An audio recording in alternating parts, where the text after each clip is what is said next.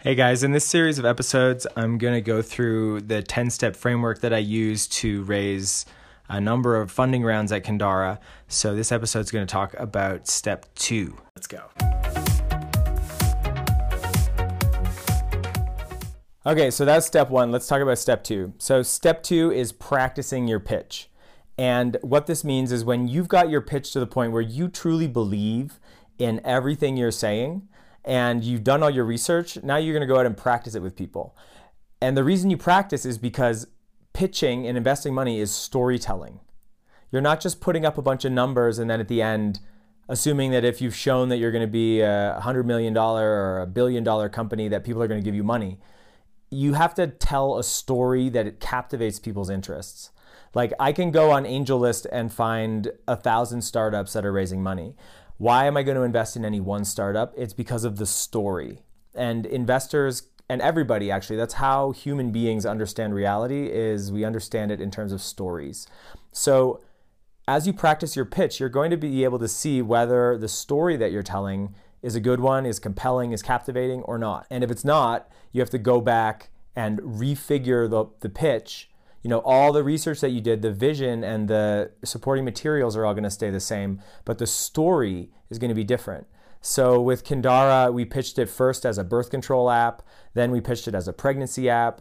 Then I realized, wow, this is a fertility management platform. And then I realized, well, actually what this is a technology to help women track their fertility from when they first get their period all the way through to menopause. And it's actually bigger than any one phase of a woman's life.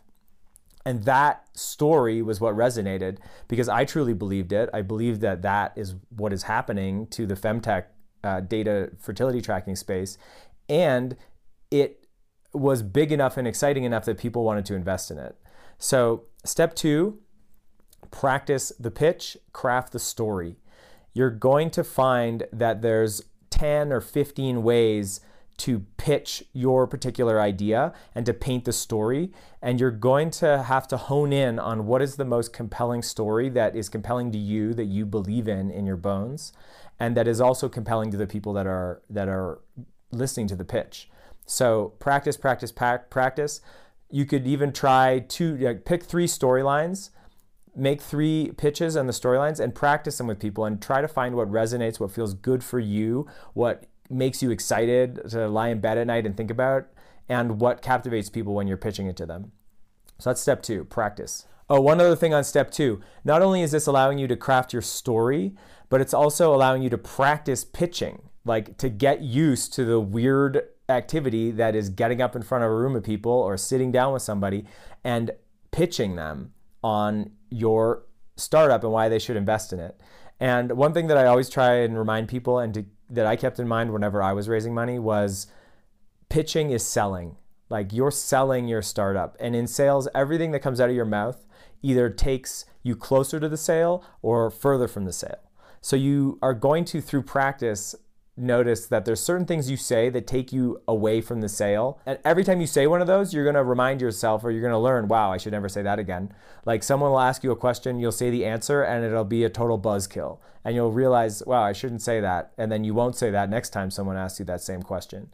So that's the other benefit of practicing, is it helps you get the story and it helps you to practice pitching and figure out what words you want to use that feel good and take people towards the experience of wanting to invest in your idea. Yeah, so step 2 is done when you feel confident pitching and feel confident answering all the questions that people ask you. You might even make supplementary slides in your deck for the most common questions. Then when people ask you those questions, you can say, I actually have a slide for that, pull it up and show them.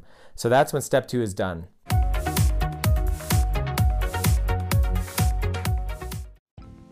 All right, so that was step 2 about honing your pitch and practicing it. And coming up next is step 3 about lining up investor intros.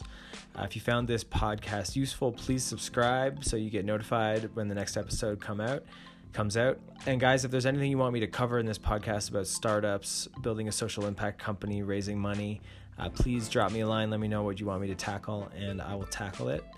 And we'll see you next time. Thanks a lot for listening.